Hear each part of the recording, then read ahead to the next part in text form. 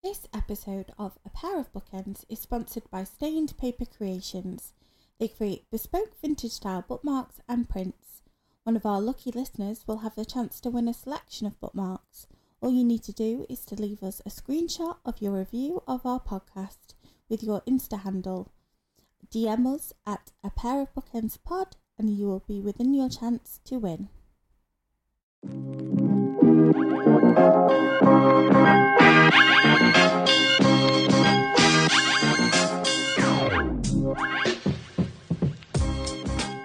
Welcome to A Pair of Bookends, the book club you can carry anywhere. We are your hosts and hopefully your new bookish pals. I'm Hannah MacDonald. And I'm Lydia Clare. Today we have a special little treat for all you bookends. Following the recent Women's Prize long list announcement, we thought we'd have a little chat about the amazing books on the list and maybe even tease you with a few cheeky predictions. So, the books on this year's list are Build Your House Around My Body by Violet Cooper-Smith, Careless by Kirsty Capes, Creatures of Passage by Maroa Yejide, Flamingo by Rachel Elliott, Great Circle by Maggie Shipstead, Remote Sympathy by Catherine Chidgey, Salt Lick by Lula Allison, Sorrow and Bliss by Meg Mason, The Book of Form and Emptiness by Ruth Ozeki, The Bread the Devil Need by Lisa Allen Agostini, The Exhibitionist by Charlotte Mendelsohn, The Final Revival of Opal and Nev by Dawnie Walton, The Island of Missing Trees by Elif Shafak, The Paper Palace by Miranda Cowley-Heller, The Sentence by Louise Erdrich, and This One Sky Day by Leonie Ross. Lydia, what are your thoughts on this year's long list? Well, let me tell you, I was very excited by the announcement, I must admit. Maybe too excited, some would say.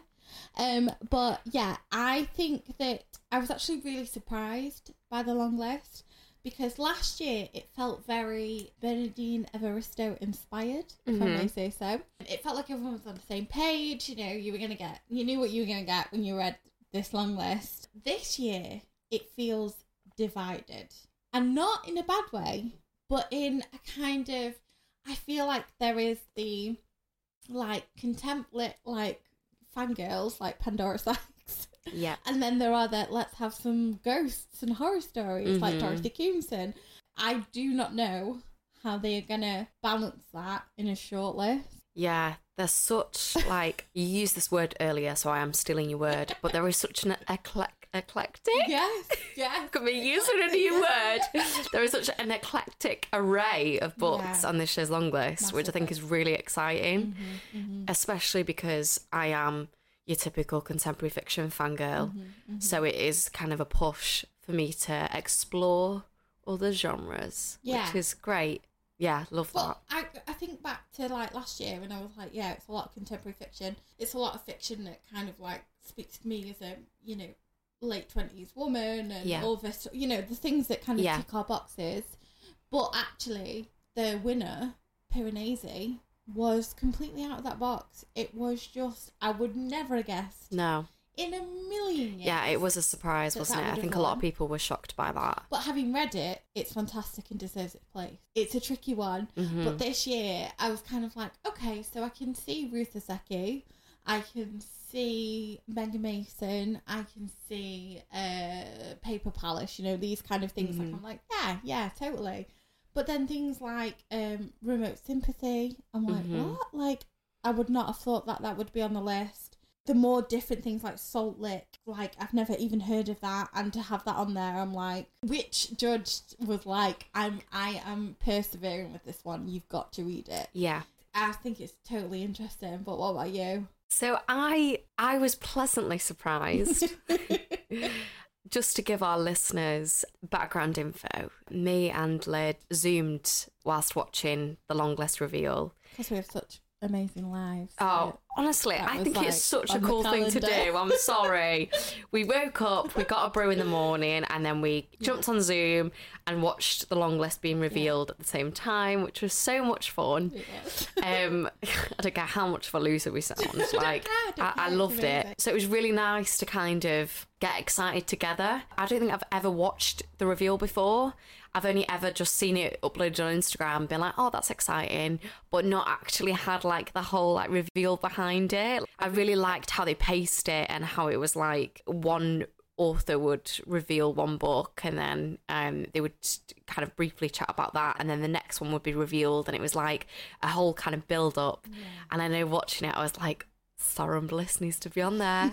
I'm gonna throw hands if Sorrow and Bliss isn't on there. Kick off if it wasn't there. Honestly, when that came up, I was so happy. It's so deserving of, like, it needs to win. It's such an incredible book. It's like the most beautiful kind of portrayal of mental illness and relationships, and how mental illness can impact your relationship with your partner, with your family, with your friends, how you can totally kind of jeopardize your own life. It's just so beautifully written, and yeah, I'm just obviously obsessed. Well, I didn't read Sorrow and Bliss until after the announcement, and then read it, and it is my first 5-star read of the year. I had 2 last year. But yeah, literally. I throw them out, like, hand them out. I had Hamnet by Maggie O'Farrell. Right. And 11/22/63 by Stephen King. And wow. They're the only ones that made it. Wow. But yeah, so for that to have made it up there, it has to have moved me. And the fact that it's been included on this long list, I'm like, yes, it has to be, because when we talk about the Women's Prize, we talk about people that are pioneering for women, pioneering for feminism, pioneering for women in fiction.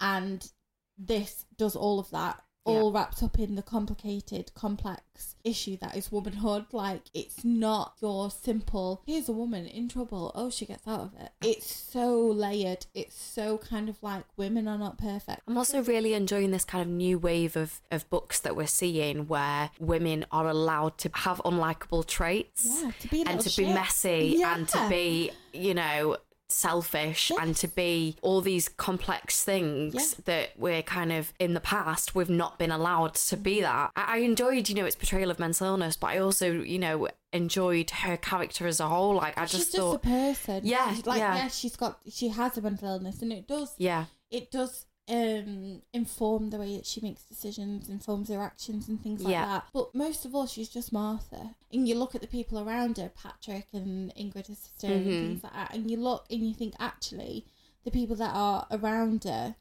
are loving her just for being her, and the mental illness is part of her. So, and it's so good to see that. And I'm hoping that a lot more of this long list has that kind of theme of, like, women who are complex and different and 3-dimensional and aren't, you know, the person in the background or the abused, you know, all these stereotypes that seem to happen with women. I'm really hoping that this long list is, again, pushing that boundary and saying this isn't what a woman is. You know, the Women's Prize is not about just being a woman. It's being everything else. And you happen to be a woman at the same time. So I'm excited, but it does feel divided. Yeah, there were some surprises on there. Massive surprises. Like some books that I hadn't heard of before at all. You know, like Salt Lick, I'd never heard of that. The Sentence, no, I had heard of The Sentence, but only through Simon Savage.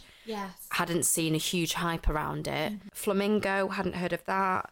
Remote Sympathy, The Bread the Devil Needs. Which I'm actually most excited for. So excited to read that. It sounds amazing. Which is why I love the Women's Prize, because you always get things that you're like, what is that? And you're like, this is the best thing I ever read. I think the biggest surprise for me was the final revival of Opal and Nev. Yeah. Because I just think it's so different to anything that's been on there before. Yeah. For those of you that don't know, the final revival of Opal and Nev is like a fake memoir about a young black woman who starts a band, is a vocalist in a band, and when she goes and performs alongside Nev, who is a British folk artist, and they go and they perform, and whilst they're performing, someone holds up a Confederate flag, and it's about what happens after that. Big ramifications, obviously. I did not think a music memoir, a music fake memoir, would ever reach the list of a Women's Prize long list. But now I'm really Purely intrigued. my own snobbishness, obviously. I wouldn't have gone for that book, though. No. I wouldn't have.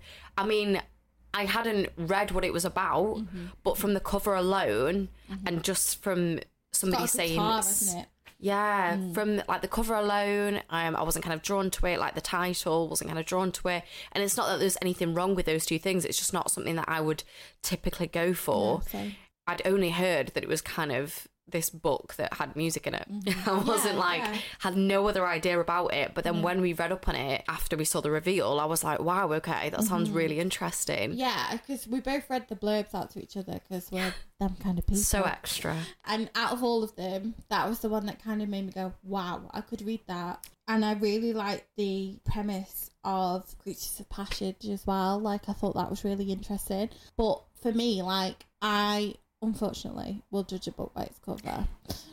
And I saw the final revival of Opal and Nev, and it was on at Supposedly Fun's YouTube page, and he was like talking about how like great it was and he really enjoyed it and stuff, and I was like, yeah, that's fine, but it's a book about music and I hate books about music. Like, let me listen to the music, that's enough. I actually am really excited for it. I really am. I think that obviously anything with Alif Shafak in is going to make me excited. Yeah. The fact that she was included. And again, talking about Simon Savage, it's his one, I think it's his favourite read of the year so far. Wow, okay. And I'm really excited to start it because we both read 10 minutes, 38 seconds. And that was astounding. It's a corker of a book. She's amazing. And the fact that she like writes in, does she write in English, translate to Turkish, comes back to English? Yeah. She does some kind of like crazy translation situation. Yeah. That just makes her writing even better. That's the only book I've read as well, and I've heard so many great things about her other books. But I think a lot of people have said that this book is really different. I mean, she's got like a fig tree as a narrator. like protagonist. Just, I think she's the only person bold enough to do that. But then you look at the list, so we're talking about Alif Shafak being a bit diverse, a bit different with her narrative style. You look at The Book of Form and Emptiness by Ruth Ozeki. Yes. And we're talking about Voices from a Wilted Lettuce. I'm obsessed. I want to read that. It looks huge, and I'm not quite sure that I am in the correct mindset to read a book that big after To Paradise. Oh, God. It's an undertaking. I mean, you have to cut out a good couple of weeks to get stuck into a book that big. Yeah. But it sounds amazing. It does. And I'm all for like these weird bloody narrators looking about. Let's give them a try. Yes, and I think sometimes it's like things like the Women's Prize, the Booker Prize, even like Costa, stuff like that. Like when they release their long lists and short lists, I'm always happy to see something I don't know or something that's going to challenge me. Yeah. Like, because I think, I'd never read that.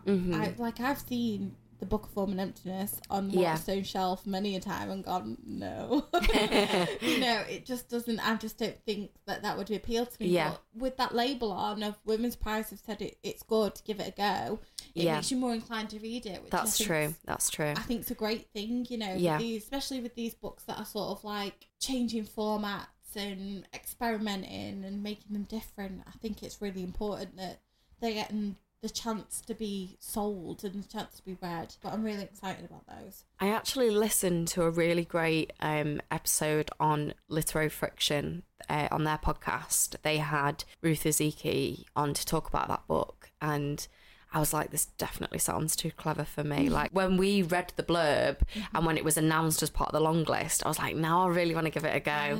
Because when I was listening to their podcast, I was like, oh my gosh, this sounds like super intelligent. Like, am I just going to get completely lost in this? But I'm ready for it now, I think. Totally. Ready to give it a go. Well, it's like with Piranesi last year. Like, I read a bit of Terry Pratchett. I love a bit of Terry Pratchett, but that's very like fantasy but tongue-in-cheek kind of. It's very kind of subversive in its style. Like, it's all about being funny, rather than it being fantasy. And the same with The Hitchhiker's Guide to the Galaxy by Douglas Adams. Like, I love that, but that's kind of sci-fi fantasy, but it's also tongue-in-cheek, adult humour, stuff like that. So I'm not really like a full-on fantasy fan. So I was a bit like, oh. So I bought it, but I left it, and then it made the shortlist, and I was like, well, I have to read the shortlist. So then I read it, and it was just outstanding. Like, absolutely outstanding. It was not, I wouldn't describe it as a fantasy novel. Yes, it has tropes that are fantasy novel tropes, but it's so much more than that. This is what I think the Women's Prize particularly does really well.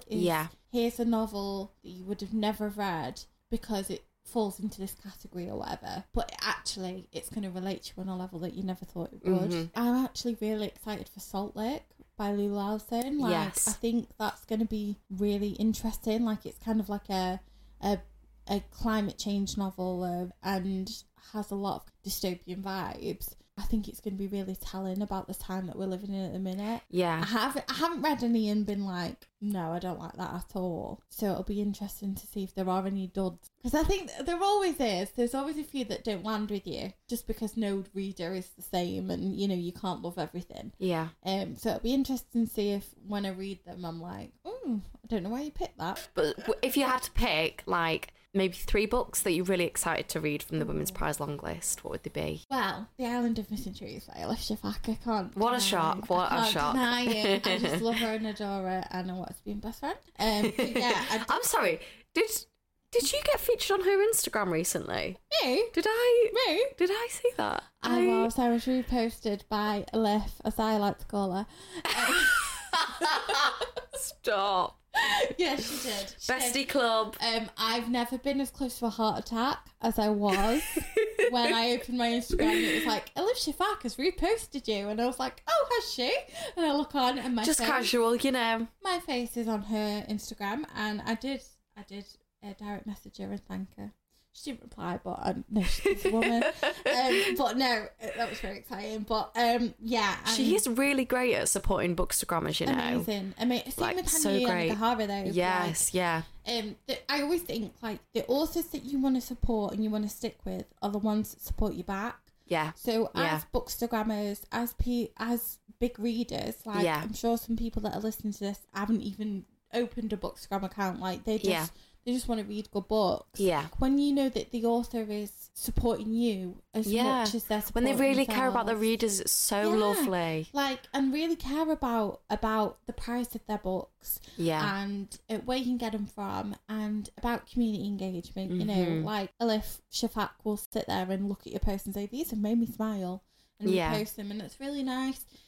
Like, I don't think that can be underestimated. No. Going back to predictions, I honestly think that Island of Missing Trees has to make it. If it doesn't, I'm going to cry. I do also think The Sentence by Louise Erdrich will be prominent. Okay. Only because she is a Pulitzer Prize winner. Right. What did she win the Pulitzer Prize for? I think it was it The Night Watchman? The one most recent, I think. I'm totally new to her, so I'm not sure. She made, I can't remember what it was, but she won the Pulitzer Prize. She must be good then. She's got to be reasonably good. I know there's a lot of buzz about her, and a lot of buzz about the book. That's the one that's set in the bookshop, isn't it? Yes, it's all based in the bookshop. It's a ghost story vibes. A bit ghosty. A bit of fun. So I definitely think that will make an appearance. Also, I saw Simon Savage's, my stomach just rumbled, so I'm really sorry. Nice. But Simon Savage, I think he has the US cover that he showed in the video. He does. The US cover is so much better. Why is that? Like, some covers are so much better in America than they are here. It drives me mad. But then there's some covers that I actually prefer ours. It's just, can we not just have the same, guys? Come on, keep it fair. The Vladimir, have you seen Vladimir by Gillian Jones? I hate the US cover. It's like I hate it's a headless, half-naked man. Because it looks so like 50 Shades of Grey. But the actual, like, the blurb of the book is so different to that. Like, if I had seen the US cover in a bookshop, I wouldn't want to pick it up. No, it looks but like the UK cover, I was instantly drawn to it.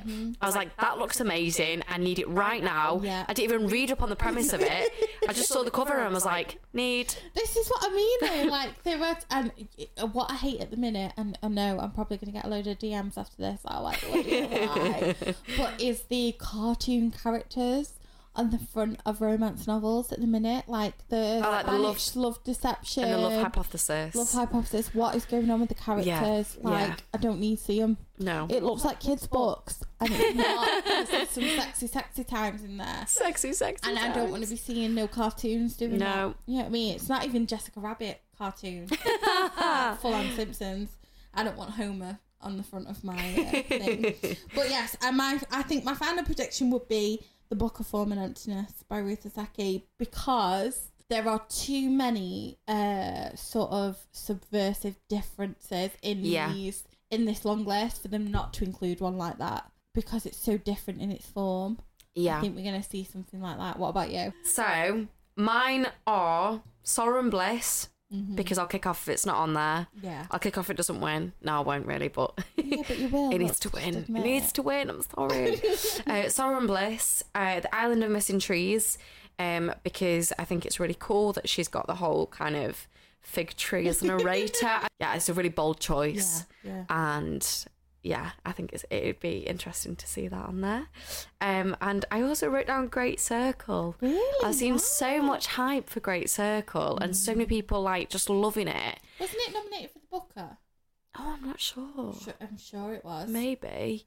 But just because it's such like an empowering kind of feminist book, and I think kind of encapsulates what Women's Prize is all about, isn't it? You know, celebrating women and empowering women, and I think that would be such a great pick for it. Awesome. But then now you've got me thinking about, you know, different subversive. Yeah, there's so many like quirky reads on there this year that I'm like, oh, maybe they're not going to kind of go for books like that. I think we're going to keep hitting this problem, right? On the one hand, you've got Great Circle, you've got Paper Palace, Sorrow and Bliss, like these feminist kind of Careless as well goes into that category. Feminist, lone female, kind of like going throughout life, trying to sort out their lives. The stuff that we're like, yes, about all the time. Yeah. Things that I think Pandora Sykes has nominated herself, along with probably Anita Sethi. She's probably done a few of these as well. Yeah. And then you've also got Build Your House Around My Body, Creatures of Passage, Salt Lick, which I think, and especially the sentence, Dorothy Coomson, I know for a fact she's put her hands all over this. Like, and I feel like there are two sections where it's literally like you've got your Pandora Sykes like novels, you've got your Dorothy Coomson novels. Yeah. And I just think that like that's great, but how are they gonna pick a winner? Yeah. When it feels slightly divided. It feels like there's so much going on. Yeah. Yeah. That how can you possibly narrow those things down? Yeah. But like, how can you compare them all? Yeah, you can't. And the problem is, like, last year, not to bang on about it, but like Bernardine Evaristo, I felt that she created a really sort of, there was a linear line throughout all of the books. Like you could tell, like even with things like Unsettled Ground, Detransition Baby, Transcendent Kingdom, there was always this sort of like through line of here is a person. Sometimes they were twins, which, you know, we know Bernardine loves. But there was like this kind of like duality. So throughout all of the books, it was, I am this person, but who else could I be? Or who else reflects me? Throughout the whole of the... There's a lot of contemporary fiction on there last year, wasn't there? Yeah. Massively. I think the only ones that kind of broke the mould were Piranesi, The Golden Rule by Amanda Craig, things like that were sort of breaking the boundaries of that. But mostly, it was, here's some contemporary fiction with women that are not who they say they are. Yeah. And that was the whole way through. It just felt that way. Whereas this one, if you told me to define it, like give me a one-line synopsis of what you think the Women's Prize is this year, and I'd be like, confused. About it. You know, it's great, and the great things, but it don't feel like it's a collective. Yeah. It's not a collection. You couldn't release this all as one because they're so different. Isn't necessarily a bad thing, but I am really, really excited for The Bread the Devil Need. Yes. I'm really excited for that. And what was the other one that I was excited for? Is it written by Charlotte Oh, The Exhibitionist by The Charlotte Exhibitionist. Mendelssohn. Is that about an affair? I'm sure that was about an affair, and it was about queer relationships. Yeah, and I could be wrong, but I really think that was one that I was excited to read. There is some nice LGBTQ plus representation this year, which I'm actually grateful for, because I know Bernardine Evaristo last year was like advocating for it. She obviously included Detransition Baby for trans representation and things like that. Not just because it's trans representation, because it's a brilliant novel, but I know that she was mindful of the fact that it was important that people of course, which, you know, we want to see with the Women's Prize, but it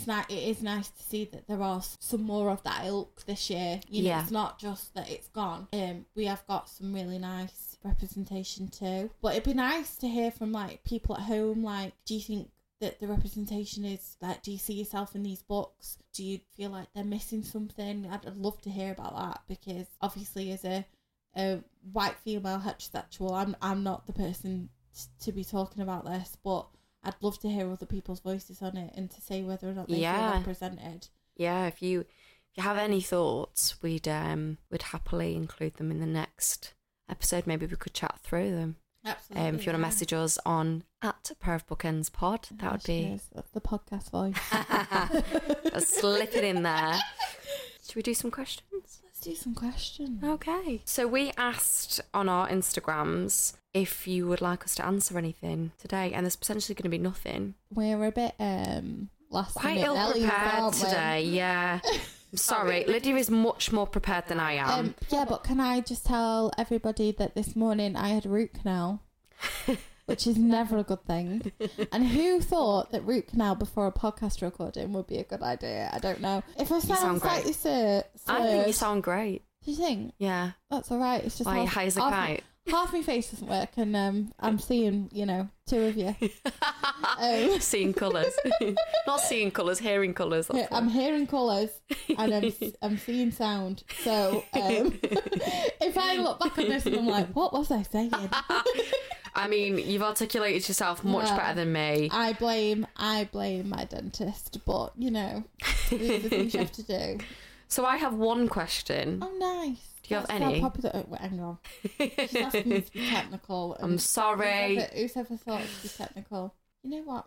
Not even one person cares. Guys, come on. Then again, it is 3:30. We were very late, We were very late in asking these. But we do have an interesting one from @the return of Sally Pat. That is such a funky little username. Sally Pat has returned. Exactly, yeah. Where did she go?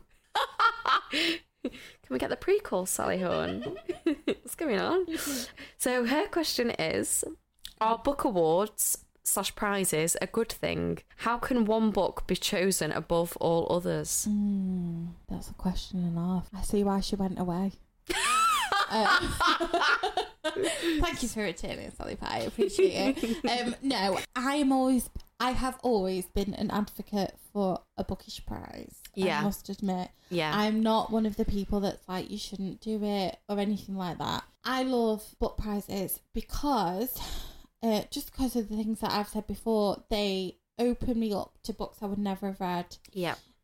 I would probably, on this long list, I would probably read maybe 4, maybe 5 of them at the most, of things that, because I already own, I think 5, and they're the ones that I would have picked. I wouldn't have then gone on to pick things like Remote Sympathy or the Book of Form and Emptiness. Like, I just wouldn't have done it. And the fact that the Women's Prize, the Pulitzer Prize, they say, here are some really good books you should check out. Yeah. I appreciate it. However, I do think that some of the smaller publishers like Seren Books in Wales, I've been talking with them, they're great publishers. They're a lot less likely to get a book shortlisted for a prize. Yeah. And why? Which is such a shame, because there's so many great ones. But you have to pay. Yeah. You have to pay to get your books. Yeah, it's an accessibility thing, and I think that's quite frustrating, because it should be open to, I don't know, I feel like there's a lot of kind of like loopholes that people have to jump through to be even considered for these kind of lists. Massively. Which is a shame, because, they're obviously missing out on a lot of things. And I know they have to do it to try and like narrow it down slightly, maybe. I do think that you're potentially missing out on a lot of brilliant talent. Oh, hugely. actually. And a lot, it also widens up stories that need to be told. Yeah, and a lot of the smaller publishers will take a punt on books that necessarily don't fit the form that certain larger publishing houses would take a risk on. Yeah, and it's really nice to see. And I think it's a shame that a lot of the time when you look at the long lists of prizes, you don't see a lot of the smaller publishing houses, and it can be cliquey in a way. Yeah. Yeah, I see that, this is a really cool book and everyone's got it. Last year, I'm sorry, but no one is talking about this by Patricia Lockwood. I just need a minute. Got a personal vendetta against that book. I loved the second half. The first half, maybe, I've seen so many mixed reviews on this book. It's worth a read just to have your own opinion on it. The fact that made, I think it made the Booker, I think it made the Women's, it made, a group of other things. Yeah. And it's if I'm being honest, I think if our friend Meg at Meg in a Book saw that I'd bought that book, she would. I think she'd come around the house and burn it down. I think she would. And I was so curious to read it, but I'm actually frightened of her seeing me read it. I think I'll have to lend you my copy so we're not funding it. This is the thing, the ones that you've seen multiple times. It's is it popular or is it just cool? Yeah. Is it cool to be subversive and different? And oh wow, this book is making waves, and we're gonna put it at the forefront of our shortlist. That's fine. Yeah. But why? Tell me why, and give me justification when there are some fantastic books from the smaller publishers that could really do shout it out. Yeah, that's true. I think prizes have their place. Mm-hmm. It shouldn't rule your reading. It shouldn't make you feel like I have to read those books because they're nominated all the time. Yeah. And it shouldn't make you feel like because you didn't like them and they were nominated for the Pulitzer that somehow your reading is wrong. So I enjoy a prize. I love getting involved in the, let's Zoom and watch it at 9 o'clock in the morning. I do think, though, that the Women's Prize is my favourite book prize. Same. I know that the Booker is probably the most popular, maybe. I would say so, yeah. But for me, I get the most excited about the Women's Prize. Yeah. I mean, I always like to read the winner of the Booker. So I read The Promise by Damon Galgut this year. That won last year.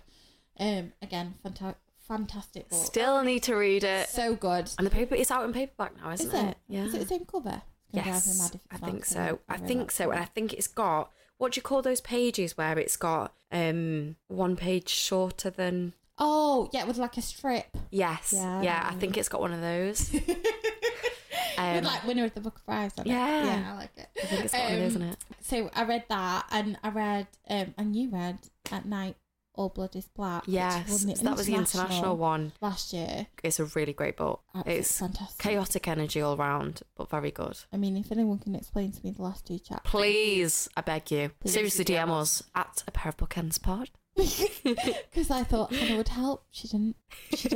We both were confused. I begged everybody. But yeah, so I always try and read the winners. Yeah. I always feel like it's worth giving them a go. Yeah. But I wouldn't go out and buy the whole international Booker list. And I wouldn't buy the whole Booker list. But for me, the Women's Prize, being a woman, wanting to read more and support more women in fiction and women authors, it's a great opportunity to kind of explore that. Yeah. And it's great that there's all these new authors, and it's not just British authors, it's not just American authors, European authors. There's African authors, and I think there's a couple too this year from New Zealand, which is lovely. Wow. So it really opens your reading taste, I think. But I do listen to those that aren't big fans of the prizes, because I think people have very valid reasons for why they're not fans. Totally. And yeah, I find it interesting when people are like, I won't read that because it's been nominated, or because it's, it's not getting the same hype or whatever.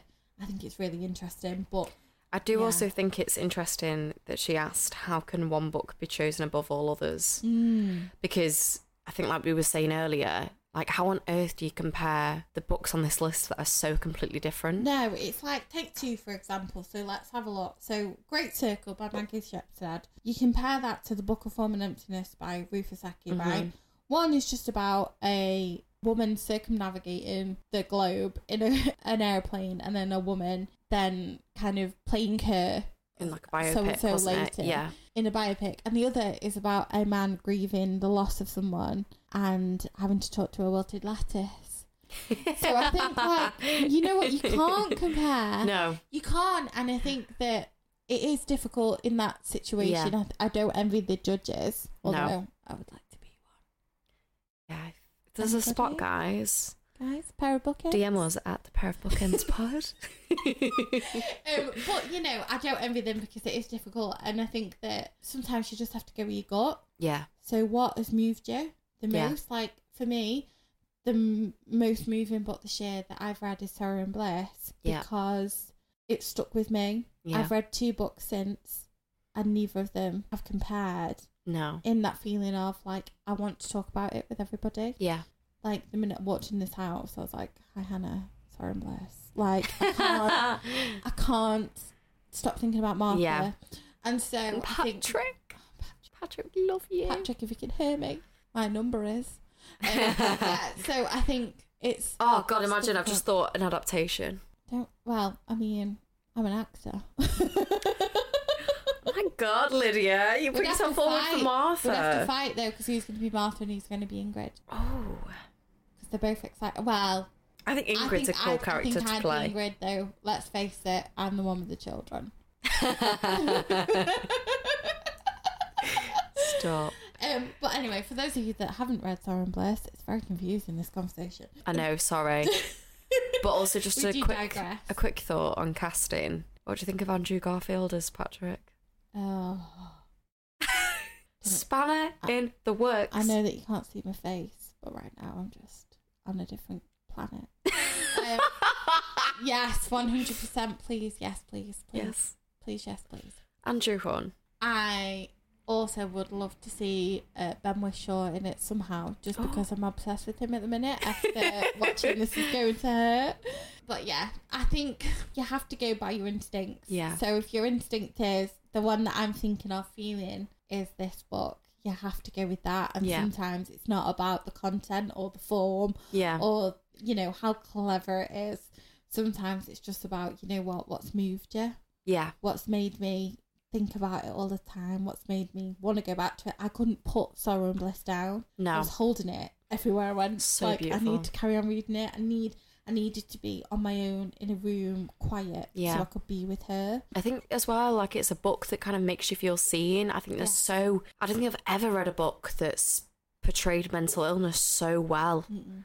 Like, I was reading it and going, that is how it feels. Yeah, the like that is of it. that is how I feel. That is what is going on in my brain. Yeah. At any given time. Like, I really felt represented in that book. Yeah, I was so moving. That's it. And the fact that, I mean, the thing that moved me most was when this isn't a podcast on Sorrow and Bliss, I'm sorry guys, but I have to say it, is there's a moment where Martha throws a hairdryer at Patrick's face, and it's uncomfortable and difficult to read, but I have been the person that has wanted to lash out like that, that has lashed out like that, and has been angry and furious, and has looked at myself and gone, I don't know why I did that.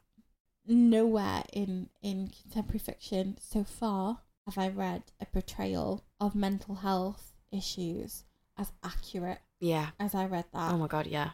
And it's the selfishness without being selfish. Mm-hmm. You just become selfish. Yeah. It's the anger, the hate, the loathing, but also the kind of like, I'm just getting on with things. I'm absolutely fine. Yeah. But just not being okay and everyone knowing it. And nobody I know other than Meg Mason has written something so well documented that is so accurate. And I was reading it, I was going, there's me. And I adored it. Me too. I adored it. I think we've been rambling on enough, to be honest. So, Lydia, what have you been enjoying recently? What have I been enjoying? Well, I did finally finish This Is Going to Hurt by Adam Kay, the adaptation of his novel. It was astounding. Yeah. Astounding. Very difficult, so be careful. Lots of trigger warnings. But astonishing. Yeah. Loved it. Absolutely loved it. Such a good adaptation as well. Amazing adaptation. And he was brilliant. Ben Whishaw was brilliant. Yeah. As Adam Kay. So yeah, absolutely fantastic. And then a book I've read recently that I loved, other than Sorrow and Bliss, which I feel we've talked about enough, is A Door Behind a Door by Yelena Moscovich. It's published by Influx Press and it's gifted to me, thankfully. And it's a Ukrainian-born author, so, you know, important to read and support these people at this time. But she has written a kind of absurdist, sort of Beckett-inspired novel that is just fantastic. Absolutely fantastic. Yeah, Lydia was talking to me about this book before we started recording, and honestly, I am sold. I am completely sold. It's got everything you want in it. It's got does. LGBTQ elements. It's got feminism. It's got lots of diverse casting. It's just a wonderful book. And if you love a linear narrative from A to B with one protagonist, you're going to struggle because it's all over the place. Yeah. But if you're up for some kind of different reading, if you're up for something that's going to challenge you, give it a go. It took me a night to read it. It was that easy. And just loved it. I loved it. I loved how it was unapologetically gross. Unapologetically a bit violent. It was just everything that I want to get my teeth into. Yeah. I really enjoyed it. What about you, Hannah? Have you got anything that you've been loving recently? Yes, I was part of, there's an amazing company called Tandem Collective, and they love book bloggers and we love them. We do. They do really great, amazing things. They do read-alongs, they do watch-alongs, and I was on their read-along for What a Shame by Abigail Bergstrom. I think that's how you say your name. But it was brilliant. So much so that I was just really excited to be creating content for it. And it's just a really, really great book about dealing with grief and trauma and the loss, like the unexpected loss of a relationship, and trying to navigate your 20s and creative careers. Okay, and where do I buy this? and wild, I can't even say the word, ayahuasca ceremonies. Oh, I don't know how, it's like the drug that people take, and it's done a lot in it's not like a Western medicine, it's from somewhere else, but it's really strange. It's quite a quirky thing that a lot of very out there yogi people on Instagram, I've heard them talking about in their circles. Me 2 paracetamols and No, they do this ceremony, and it's I mean, I hope this isn't offensive in any way, because I know it's not. It's part of a tradition. What's the word? It's part of a tradition from somewhere else, and I really should have done my research on it before speaking about it. But it's from somewhere else, and they have like shamans that give these ceremonies, and it's supposed to kind of clear out old trauma. Oh wow! And I could do some of that. You and me both, girl. But it was just such an amazing book, and just. I'm such a lover of contemporary fiction, and it was really brilliant. Wow. And it was her debut novel, and wow, really? Yeah, and it was astounding. So would really recommend that, and also would really recommend. There's a great podcast called Book Off, or is it Do Book Off? I don't know. I think it's called Book Off. Book Off. But I really love it. And there was a great episode with Marianne Keyes and Nina Stibbe, who I thought was Nina Stibb, but it's Nina Stibbe apparently. Not that matters. But this episode was so brilliant.